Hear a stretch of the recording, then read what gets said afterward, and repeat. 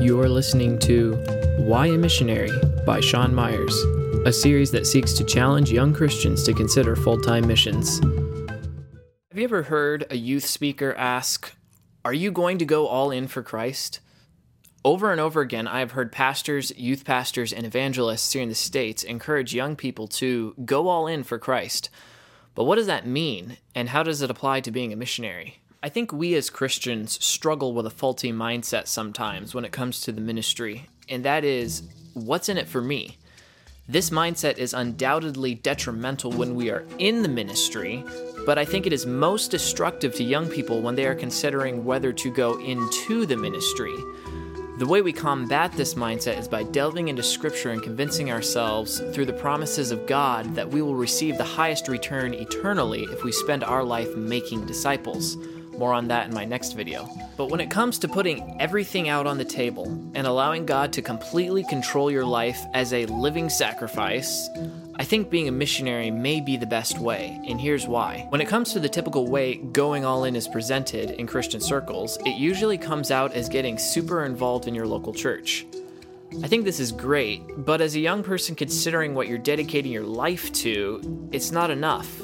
Getting super involved in your church any way you can should be a means to an end, not the end itself. Think about it. As you learn and as you grow, God will show you things that He wants you to do. And is it really limited to working in a ministry on the weekends for your entire life? Think about this as a young person. Think about the billions of people who have yet to hear about Christianity. By surrendering your life to be a missionary, you are throwing yourself into this amazing, life-consuming task that God has given to us. It doesn't get any more all in than being a missionary.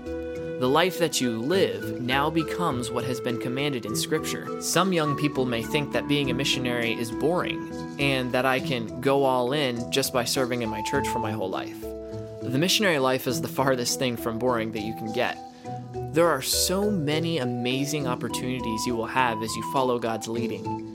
You are going to be on the front lines of spiritual warfare because you are going where the gospel has never gone before. Jesus said in John 14:12, "Verily, verily, I say unto you, he that believeth on me, the works that I do shall he do also. And greater works than these shall he do, because I go unto my Father."